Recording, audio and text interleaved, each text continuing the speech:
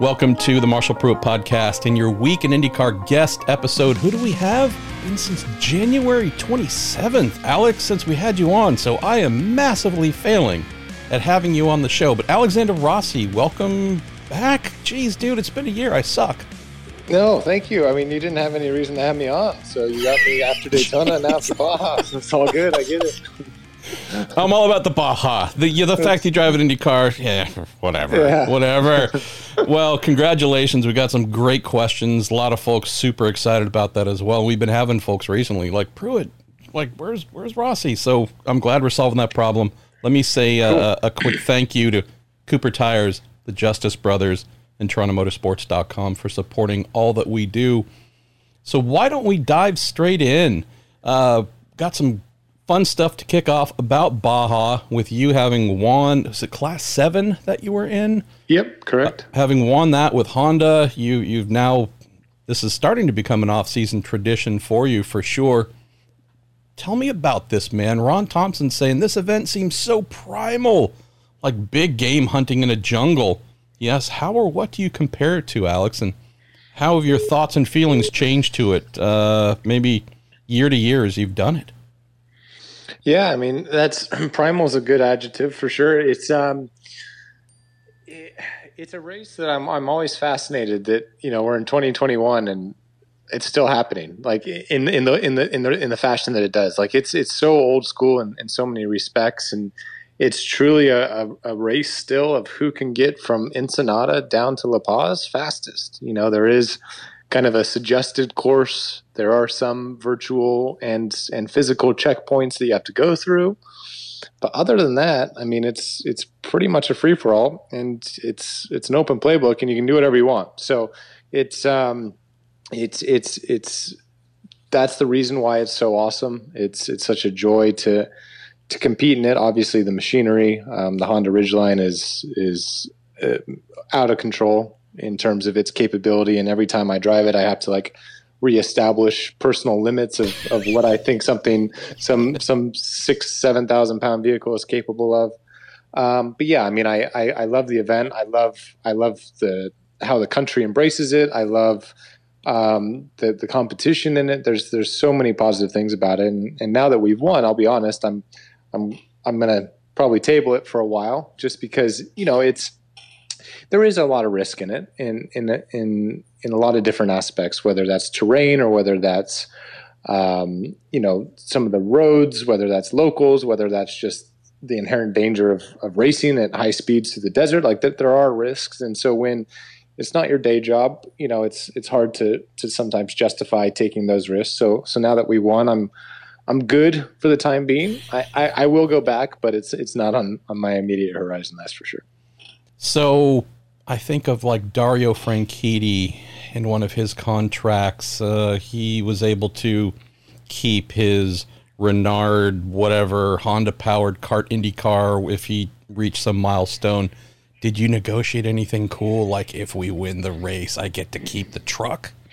That would have been smart. I should have done that ahead of time. But no, I don't carry quite the same horsepower as a Fernando Alonso does that gets a replica of his car for every contract he signs. But no, I mean, I'm just so thankful to really Honda, HPD, and the team, you know, Proctor Racing Group, who allowed me to compete in their Indy 500, in their biggest event, as someone who had no dirt experience and no desert racing experience, and, you know, was learning on the fly, you know, in 18 and 19, and certainly made some mistakes. And, you know, they wanted to finish the story as much as I did. So for us to be able to go out there this year and execute it and get it done for the whole group was awesome. And I'm incredibly thankful for the opportunity. So driving your number 27 Napa Andretti Autosport Honda, low ride height, stiffly sprung, go to a place like Nashville, for example, going over the bridge, and I have to believe that your back and spine takes a pretty good pounding in your proverbial day job. Yep. Tell folks what it's like in this thing that is really not meant to be on the ground very often. It's meant to jump over big things and land. And I know the dampers obviously are giant and control the ride a bit, but Is this a thing where you're kind of walking around with a cane like you're 90 years old after getting out of the thing? How do you deal with that? No, honestly, I mean, it's pretty plush. You know, I mean, you're on 40-inch tires with, you know, almost 5 feet of suspension travel. So, I mean, you can pretty much drive over a school bus and it's not a huge problem. So, I mean, your head takes a pounding. You know, it's a lot of, it's very mental. You know, you're judging your speed and everything based on kind of terrain that you can see in front of you. You know, the truck may be able to go through a certain section at 120 miles an hour, and shortly thereafter it can only go over a certain section at 40 miles an hour without going end over end or something. So you're constantly trying to read that and adapt. You're racing in obviously night, but you're racing in fog, you're racing in dust, you're racing in sunrise. There's so many different elements that make just seeing challenging when that's the only thing you have to rely upon. It's a big mental game. And then on top of that, you know, the truck moves around a lot at 120 miles an hour. You know, it's you know, the platform is pretty stable, but it doesn't go straight. Like you're chasing it. It's walking around, you know, searching for a groove, and it's losing traction on. I mean, it's all dirt, right? So it's always moving, and you're always having to stay on top of it from that standpoint. But yeah, I mean, it's amazing. Like I said, the capability of the trucks, and it's actually quite friendly on the drivers. Chris, The worst part is when you drive through cactuses and then you're sitting on cactuses and bouncing up and down on a cactus. That's tough. We had a question there, but I think we kind of covered that off. So we're going to declare that as not positive. Okay, just wanted to be sure. Yes, There's correct, some folks who might like that. But Chris Whedon is curious, what's the feeling like piloting a race truck at night in the middle of nowhere going over 100 miles an hour? Because I have to imagine there's some stories of from a 300-mile stint at night. That would scare the death out of me, man. Yeah, I mean, it's wild. You feel completely like there was one section where it was kind of this dried lake bed, and you were going across it, and you were flat top of sixth gear, 130 odd miles an hour, and you're only seeing what your headlights are seeing, and you honestly outrun the headlights over 90 miles an hour. So you're kind of just driving by feel and just looking at the GPS map and knowing that it's still a straight line, and you're hoping there's nothing out there type of thing. And you're completely out of radio reception. You're just by yourself. It feels like you're on another planet. It's really crazy. I mean, the lights give a kind of a reddish tint to everything, and it's out of control. Like it's really something that's very hard to explain, and something that I would encourage, honestly, anyone that has a passion for racing and has time on their hands. Like, you can go do Baja in anything. Like, you don't have to be in a race truck. Like, I think it is an experience that everyone who is a fan of motorsports should go, like, try and be involved in, whether you're actually driving, whether you're a part of a chase team. You know, so many of these teams work on volunteers just because it's such a huge effort to have a 1,200-mile race and have the chase vehicles and people in them and people to service the truck and all those sort of things. Like, but to go be a part of it is I think something that everyone should have on their bucket list. I've been to one off-road event, 15 plus years ago, the King of the Hammers, I believe it was. Yeah. It blew me away, man. Like, yeah, spending my life in racing and open wheel and blah, blah, blah. You know, you get accustomed to, wow, this is a pro setup, and this is what a really awesome team looks like, and this is some of the lesser teams. I get there thinking none of this is going to measure up to what I've known in IndyCar or sports cars or whatever. And it's like, no, it's just dirtier. That's all it is. It's just, we're talking dirt, dirtier. But it's like, you know, this is as badass. There are Team Penske's there. They're Andretti Autosports there. There's that caliber of teams. And, you know, anyways, it was just so impressive. Destroyed any preconceived notion that this was, you know, a little more weekend warrior than true pro. So for sure, I love that call. Let's see. Jeff Wallace is curious, maybe following that topic, what's your opinion about the skills demonstrated by the top trophy truck drivers and whatnot? Are you impressed by the top drivers in this form of racing? Was there anyone who lent you any advice as well? So what do you think? Are there, you know, off-road Alexander Rossi's that folks should be following?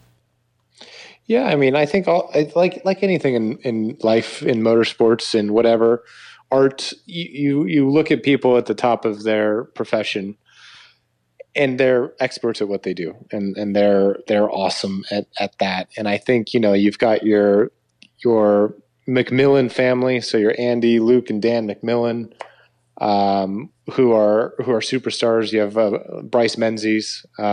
You've got kind of the older guy who's won over however many, like I think over 6 Baja 1000s, and Rob McCachran. Yeah. Like you've got kind of the same kind of thing. You've got the Scott Dixons, right, and Rob, and you've got all these young guys who have been in it, since the beginning, racing in short track and at Crandon and all this sort of things, and they're trying to prove themselves in kind of the desert racing elite, and it's the same thing, man. It's I was watching around race mile 620, which is about halfway through the race, and first and second in trophy truck were separated by less than 10 seconds. Like it's the same thing as watching Petit, right? And seeing after 10 hours the race win and the championship comes down to the last corner of the last lap. Like it's the same now in anything that you watch. And I think that, people that cast one type of series or form of motorsports aside because of whatever reason is wrong. Like, because all these guys that are winning are pretty awesome at what they do. Last thing here. So you entering this for the first time, the cool kind of fish out of water thing. Hey, Indy 500 winner, IndyCar star, right? Like this is guy coming from another discipline, trying this out. What's the difference in reception or respect or whatever you might say, Alex, after doing it 2-3 times and now winning your class?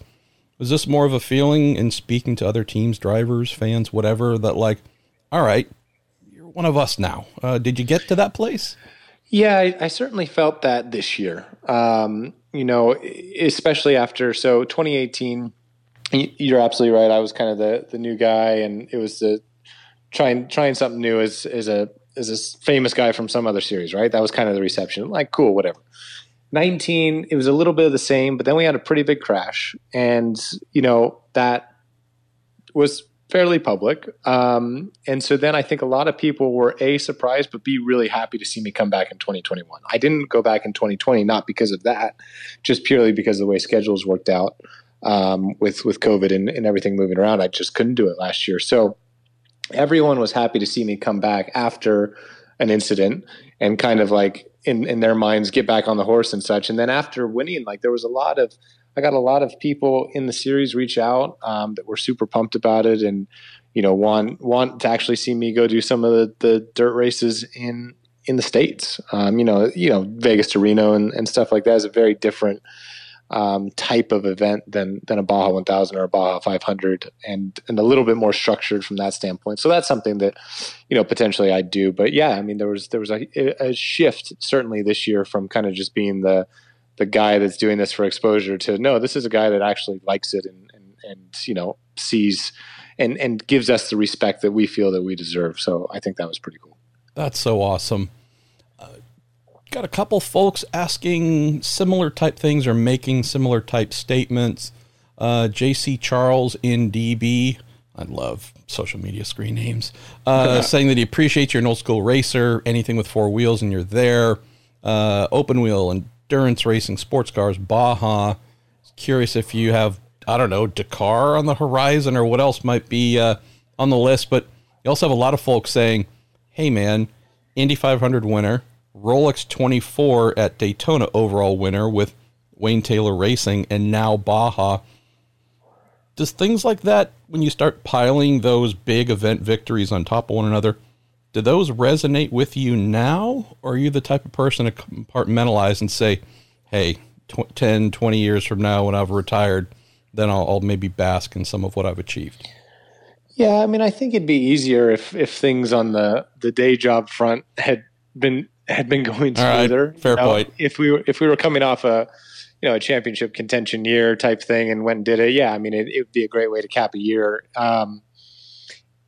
In the way that it all worked out this year, with it being able to bookend the year with, obviously winning winning Daytona in 24, winning Daytona in January, and then winning Baja, last weekend.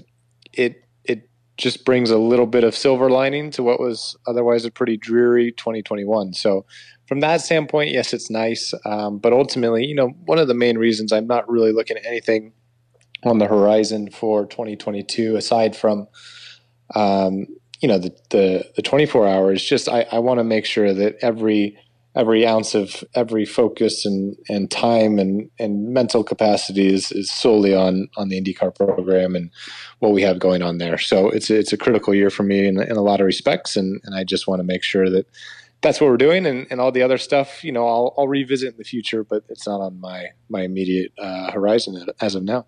That's a really interesting move, and one that it's typical you of looking at what is most important and then applying full focus to it. We've got a couple more Baja or similar related questions we'll come back to in a minute, but why don't we talk about the last 2 IndyCar seasons for you? Because they are atypical. You, as I get asked and others get asked all the time, what happened? What's wrong? What's broken? And it's like, Alexander hasn't forgotten how to drive. Jeremy and the engineering group haven't forgotten how to engineer, run down the list. No one's forgotten how to win races and vie for championships. 2 years in a row of the cartoon anvil just wearing you out, though, that is certainly unusual. Where's your head at going into 2022? Is it the last 2 years have been a bit of an aberration? Don't let that sink in. Are you even more fired up for the revenge tour to go win 17 races straight? Like, how do you contextualize 2 years of disappointment with knowing that that's not you? There's nothing broken. You can still go be a champion next year. Is that something that floats around in your head and you have to manage? Oh yeah. It's human nature. You of course have to manage that. And I think the easiest answer, yes, the cartoon anvil in some respects. Yeah. We had some shitty situations, but that's life. Joseph had his fair share this year as well. So did Colton. Right. But that still isn't the full, you can't blame that completely. Right. You got to learn from your deficits and where you're not good enough. And honestly, it all starts back in 2020 at the beginning. We had the addition of the aero screen, which changed a lot of the car, from kind of the way that you drive it to the way it's set up. And you coupled that with, the huge change in schedules and limited testing and practice time and everything. And that was really our 2020. That compounded through most of the year. On the second half of the year, we found some direction and we found some things that were good. And I think we got a lot of the correlation right from kind of how do we need to offset our race winning setups for the aero screen. And I think we went into 2021 with really high hopes of how it was all going to shake out. And if anything, we went into it. I'm guilty of it, this is going to be, everything's going to be rectified. It's going to be easy. We've got it sorted out. We're just going to go win. And that's the wrong attitude to have. And so I think, we had some glimpses of really positive things in 2022. There's a lot of really positive things that we are still building on going into next year. But purely next year, a championship is really irrelevant in a lot of respects. We just need to get back to winning races. And that's our thing, right? We need to show up at the racetrack, enjoy what we do. Don't think about what's going to happen in September. Take the here and now, and take what you can get, and that needs to be wins and podiums, and the rest will. It's a cliche thing to say. The rest takes care of itself. But quite frankly, we haven't won a race in 2 years, so we just need to get back to victory lane and then move on from whatever negative things have happened in the past.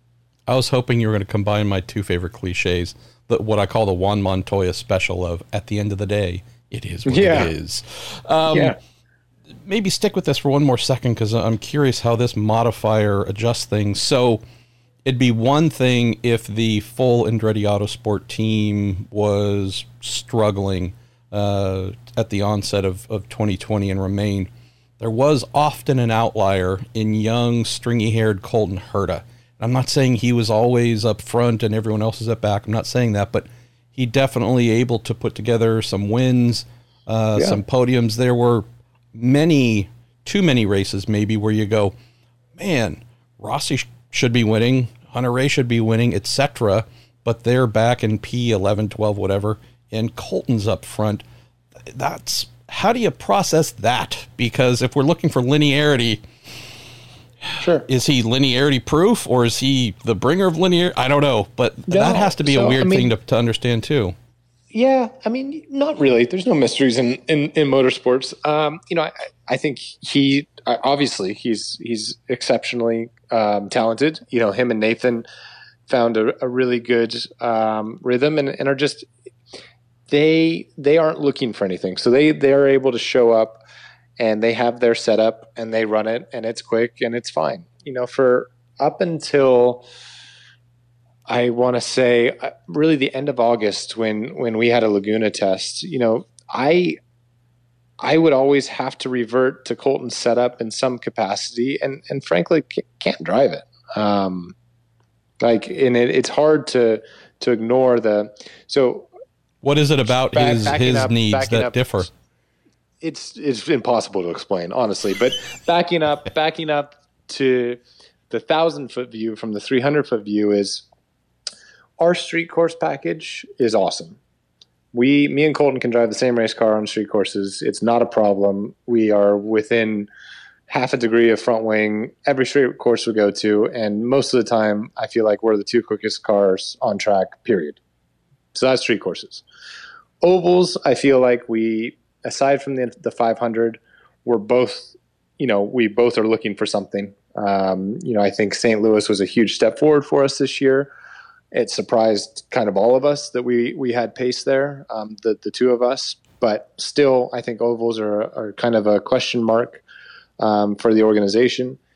And the big difference was road courses. So the 26 car has a road course setup, whether that's Road America, Mid-Ohio, Barber, whatever, and that works for them. For me, I was having to bring a completely different car to all of these tracks, and with the limited practice, just couldn't get it in the window.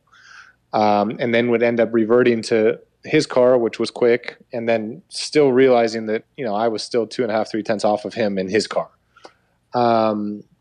And so it wasn't until August where we actually found a road course car, and we took that road course car to Portland and qualified on the front row, took that road course car to Laguna, qualified on the front row, and things were starting to trend in a direction that were really positive. So ultimately we didn't get any results out of those.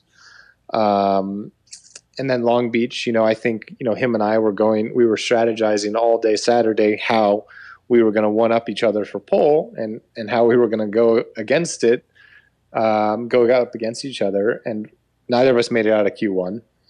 And then, he obviously went on to win the race, and I think we could have also had that opportunity, but we had some components break pretty early on, potentially from that whole warm-up issue with Elio. So there's always a reason in racing, but I think the big thing for us on the 27 side was we didn't have a road course car that we were comfortable with, and that is now behind us. So going into St. Pete, we know that car will be fast, and then hopefully going into whatever the first road course is, Barber, that all translates here in a couple of months. So you tend to be a fairly cool, measured person. You're smart guy, observational guy. You stay within yourself fairly well. I appreciate your mentioning the Elio warm-up situation, because when I was watching the footage from a couple days ago of the NBA game between the Lakers and Pistons, where LeBron hit Isaiah Washington in the head, and there was that big kind of scrum. I don't know if you saw any of that, but the Washington kid kept kind of walking away, pretending like he was calming down, and then kept running back, trying to get at LeBron. This big thing, wow, dude, it wasn't good, but let it go. Right. That Elio situation, again, maybe more of a humorous question than anything, but have you ever seen a more misguided, dude, what are you this wound up about? I did not kill your dog. I didn't steal your car. Where is this coming from? I didn't get it. Did you ever understand, or did you just stand back and go, brother, I guess we all have our little moments, and we're just going to let you go? No, I mean, so he actually came up and apologized to me at driver intros. I think it was funny. So, you know, obviously we have the technical partnership with MSR and all this stuff.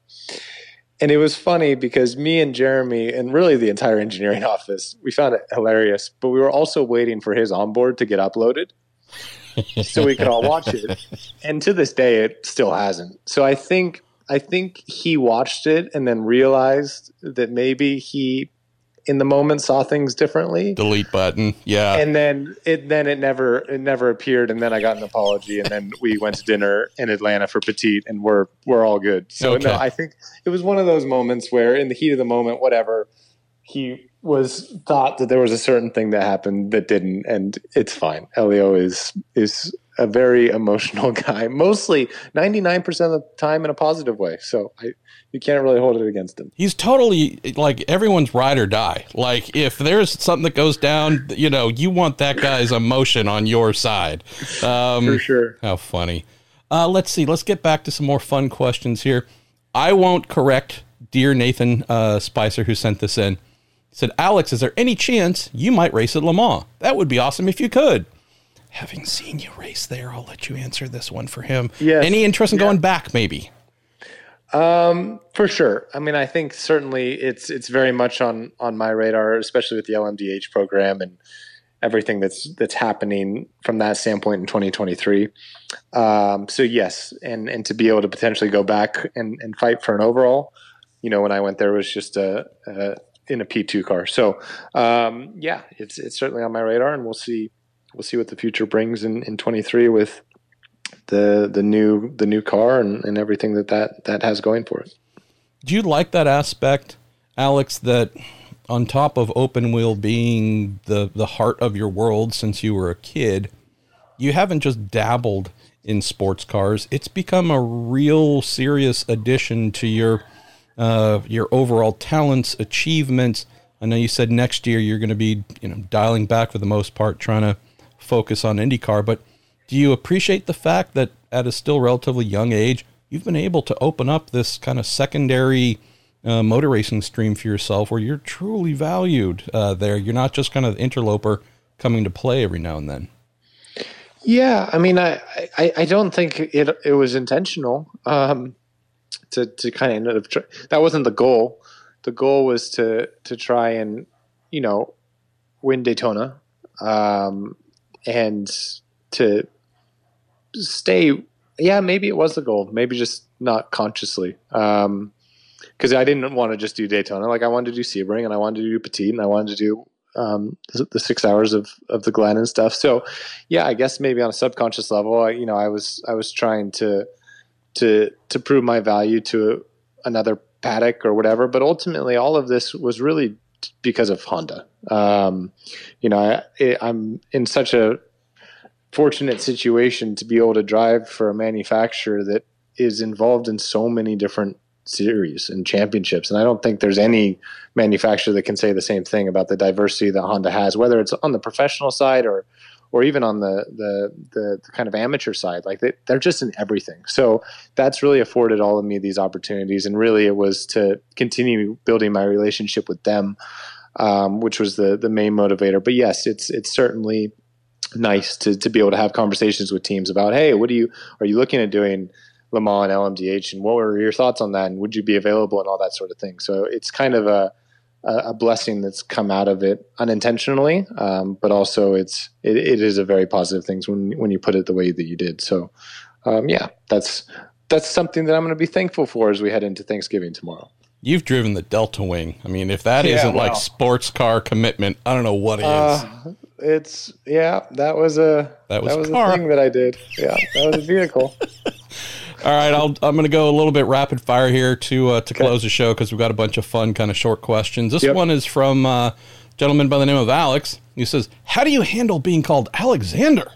He says, as an Alex, I couldn't stand being called the full name all the time like you are.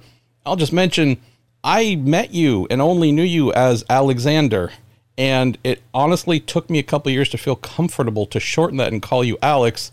And I think the first time I did, I kind of looked to see if you reacted funny, like, hey, idiot, add the extra letters. But anyways, he doesn't like Alexander. He likes Alex. What about you? Where are you at in this topic? I do not mind. Yes, friends call me Alex. People did. All of my social media and media is Alexander, so it doesn't matter to me. Who cares? I often refer to you as Alejandro on my listener Q&A podcast. Yep, so that makes sense. Let's see. Chris Hoffman says, Alex, you seem to like to learn new skills. That's a rarity. Most people hate that. Now that you have your pilot's license, what's next on your list of new skills to learn? I would really like to learn how to play a musical instrument, whether it's a piano or a guitar or something. Go for the guitar. Okay. Fewer people involved in moving that one. Ed Joris says, the great race called and wants you back. Who's your partner going to be if Connor begs off? I don't care. We'll never go back. I think that's the absolutely perfect answer. I think you've gotten this one like 57 times before, but hey, Jason Hatfield is curious. If you were stuck on an island with one of your current or former teammates, which one would you want to be stuck with? Or maybe is there one where you're like, there's no way in hell that person's going to be with me on an island? Probably Marco, both for the positives and the negatives. So, yeah, he'd have like Luda or someone come by and they're playing it and pick you guys up. Yes, there'd be bourbon there, so that's fine. All right, this one's a little bit serious. Zachary Brown 12. Curious, will losing two IndyCar veteran teammates in favor of a rookie and someone still fairly new to IndyCar present any new challenges from your end when we get into next season? No new challenges. I think keeping 50% of the driver lineup's the same, right? So I think that's more than enough to keep the continuity. So nope. And I don't really think we can call Roma a rookie or inexperienced. I think he'll be adding value to the team from day one. So it's all good. Mitsuki Matsura asks, I'd like to know, what is your best memory with Hinch and Ryan Hunter-Reay from your time with him as your teammate? And is there really a best memory with Hinch? So it's a little front loaded there. Oh, here's the thing. I spend an exorbitant amount of time with James anyways, completely away from racing. So James and I, I don't know. We probably spend less time together at the racetrack than we actually do in real life. You've built up a tolerance is what you're saying, like bourbon, like alcohol. He's probably built up a tolerance to me more than the other way around. But no, I mean, Ryan, the best thing about Ryan is his yacht, his ship in Florida. So we have a good time on his boat down there, which is very nice of him to invite us. If zombies arrive, that yacht is going to be salvation for sure. Oh, for sure. Let's see. James Lau says, does this Baja win mean that your revenge tour is now officially on? I love the revenge tour thing. It might be my most favorite thing I've ever heard attached to you. Well, let's win St. Pete and then it'll be on. All right. Let's see. Lance Snyder, I lovingly refer to Lance as the minister of mirth on my podcast, says, what is more painful, cactus in your lap or dealing with your off track with Hinch and Rossi producer Thim? There's always a Thim question. Yes. I would have to say on this particular occasion, cacti all over you is way worse. Let's see. Andrew Miller, penultimate question goes to him. Who would be the second fastest Baja racer in the IndyCar paddock? Have you kind of scoped out or sized up any of your rival IndyCar drivers and said, you might actually be okay in the dirt? I think Simon would be really good at it. Just because he's like addicted to route, like whatever it is, stage rally racing. And he's watching it on his phone all the time. So I think he'd be plug and play. Yeah, that's a good call. All right, we're going to close the show with one of the great folks who listens to this nonsense that I do, John Wojnar. He and some others formed a listener group, Alex. They modeled it after my favorite WWE tag team, The New Day. So he says, Alex, the Marshall Pruitt podcast has the hashtag Prue Day as its listener group.